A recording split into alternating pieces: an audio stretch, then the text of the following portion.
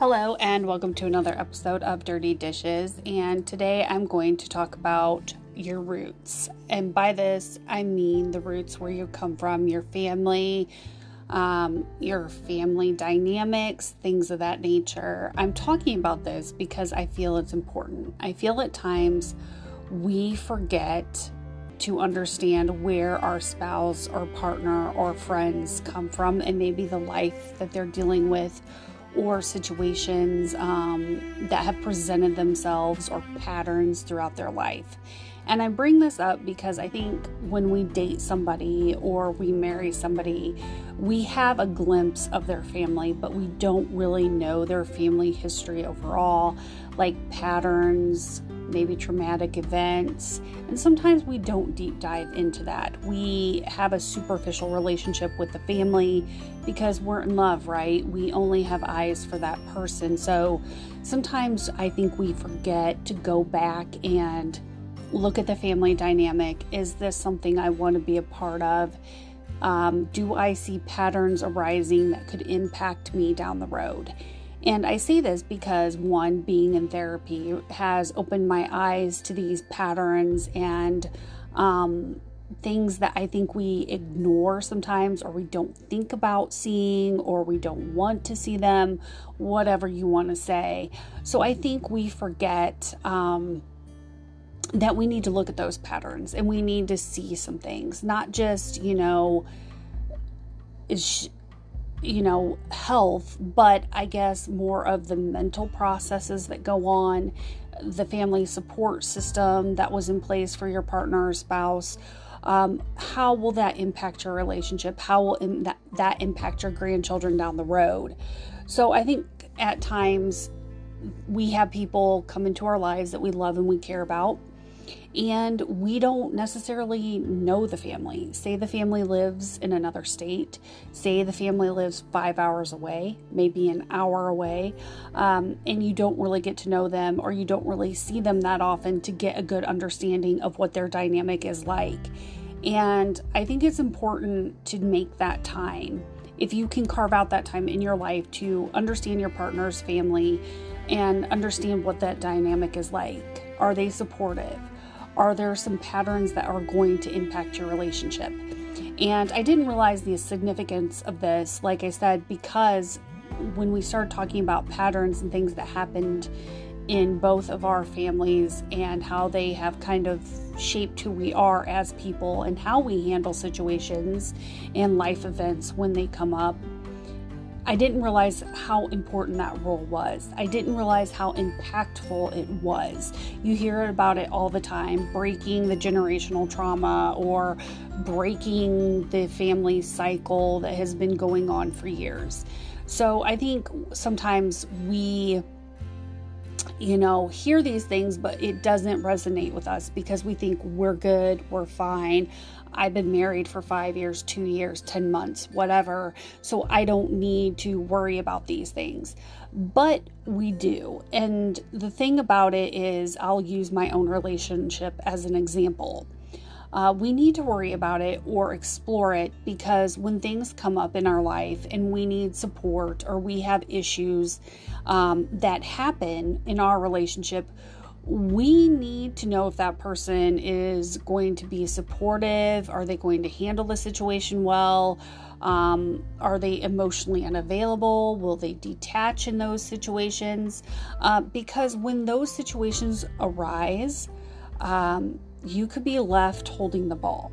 You could be left with holding all the emotional weight and not knowing what to do with that. So one example of this is when my mother-in-law passed away, and my spouse just completely shut down in a way, wasn't really talking to me, wasn't really functioning in life. They were still getting up, going to work, doing the normal daily routine, but they weren't really present. It was very difficult, and being in a relationship where the other person is not emotionally available and you're trying to grieve too, and you're trying to work through things, and you have children and you have your daily life responsibilities, it's the perfect storm. It's a lot of pressure on a relationship when a parent dies if the dynamics and the emotional expression isn't there. So this is something that I learned recently by also moving in with my father-in-law, but watching my husband, the dynamic that comes out. There was a lot of, I think, shushing in the family. And what I mean by that is we're not going to talk about the hard things. We're not going to deal with the really tough issues. If I say I don't like something you did, I'm going to ignore that, walk away from you, or I'm going to get really upset and be dismissive. So when somebody is constantly dismissive of our emotions or walks away from us, we're going to eventually shut the door on our emotions and go, okay, that person doesn't like that, especially if we're a child, a teenager, and that will potentially carry into adulthood. So you're trying to deal with the traumatic experience of your mother-in-law dying, and then you have issues in your marriage.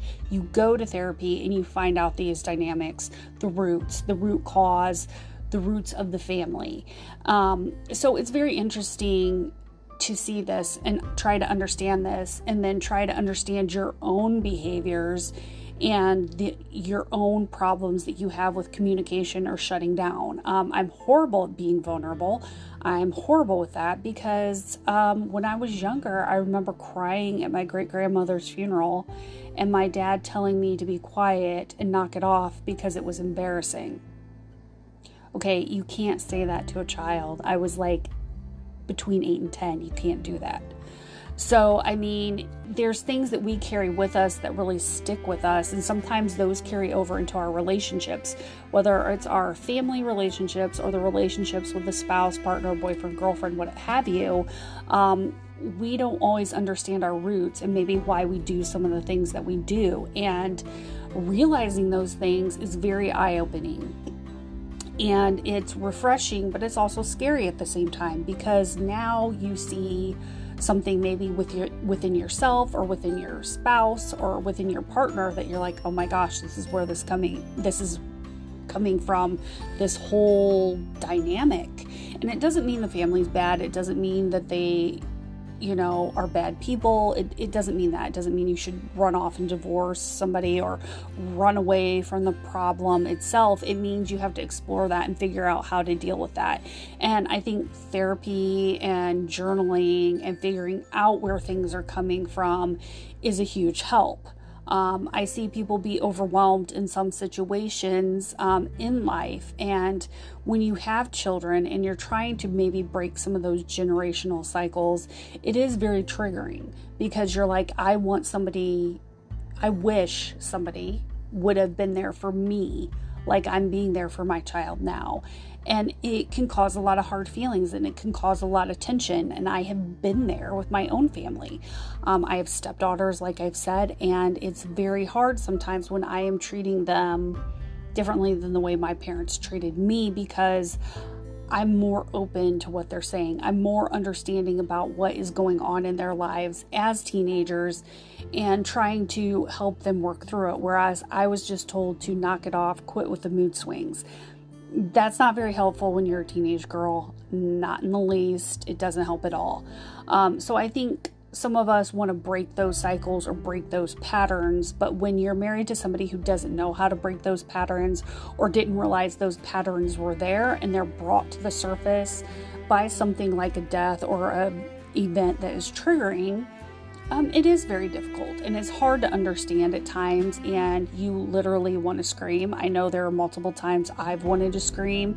So trying to understand that family dynamic when you're entering into a long-term commitment with someone is very important. It's very important to understand where they come from and what they're about, and to spend time with the family. I'm not talking just an occasional dinner every 6 months. I think, the holidays are a good time to explore that, to see what the family is like. I also think, a summer trip or taking some time off to understand and go visit each other's family and see how things work, see how the mother and father treat each other, if they're together or if they're separate entities, to understand the interactions between family, even siblings. Like, do they have a good relationship with their siblings? Is it a tense relationship? How are you going to handle that if you have children and they don't want them going over to the aunt or the uncle's home. I see this a lot. I see it in one of my stepdaughter's families. They definitely talk about the fact that they don't like the one sister and they haven't talked to each other in 2 or 3 years. And it's all based on something that happened during COVID. And, that's sad because now my stepdaughter does not see her aunt. But this dynamic, I found out, has been going on for probably almost 20 years. So it's really something that you have to work through and process, because if you're not going to allow your children to see a grandparent, an aunt, an uncle, or whatever, you need to have that conversation, and you need to have that awareness to say, hey, look, I need to talk to you about this. The fact that they can't see this person because of X, Y, and Z. How are we going to have that if we ever have children? Talking about too, like if you know that a family member is having mental health issues, mental health struggles, how are you going to handle those if it's something that has happened off and on? If they have bipolar, schizophrenia, depression, dementia, Alzheimer's, what have you, work together as a family to figure that out, so you can move forward and it doesn't impact your relationships as much with each other, and you don't have that infighting. And also, it's going to make your marriage stronger if you have that open communication, you have that dialogue. Well, if this happens, what are we going to do here? What's our approach with this? So you're reading out of the same book and you're on the same page. And it's just something that I encourage a lot of couples to do, because a lot of people don't. They think, I'll cross that bridge when I get there. Well, if you're at that bridge and you're at that point and you don't have a game plan and you don't have a good understanding of the family dynamic, that is going to cause a lot of problems. That is going to cause a lot of headaches down the road, because there's going to be a lot of conversation that needs to happen. There's going to be a lot of things that change your life. Maybe you have to move in with that parent or move in with that person to help them out during this time. And that's where those conversations need to happen. And you need to have them before you move, before you do anything. Also, you need to have those conversations before you get married to understand the family and understand, like, well, I noticed that your father doesn't like conflict. And has a tendency just to shut down during conflict. Is that how you handle conflict as well? I know it's a touchy subject and it's probably hard to sit there and address that with your significant other or spouse, but I think it's necessary. I think you have to figure out that dynamic and understand it, because this may be the way that your partner or your spouse handles things. And when you don't have those conversations and you don't have that understanding, it can make things difficult down the road. Now, I'm saying you could be in wedded bliss or in relationship bliss and everything's great, but you don't know when something could happen potentially, and this subject is something that needed to be discussed prior. So I think sometimes we get really involved in our life and we don't slow it down, or we get really involved in our relationships and we kind of put on the rose-colored glasses, so to speak, and we don't look at our partner's past, or we don't look at the traumatic events or the family dynamic and try to understand it. Now, within families, there's a lot of people that break those cycles. They're great. They're fine. They aren't like their family members at all. And I'm not saying to judge and say, oh, you're going to be like your dad. You're going to be like your mom. You're going to be like your brother. You're going to be like your sister. That's not what I'm saying. I'm saying figure out the dynamic to try to understand it so you can understand your partner better.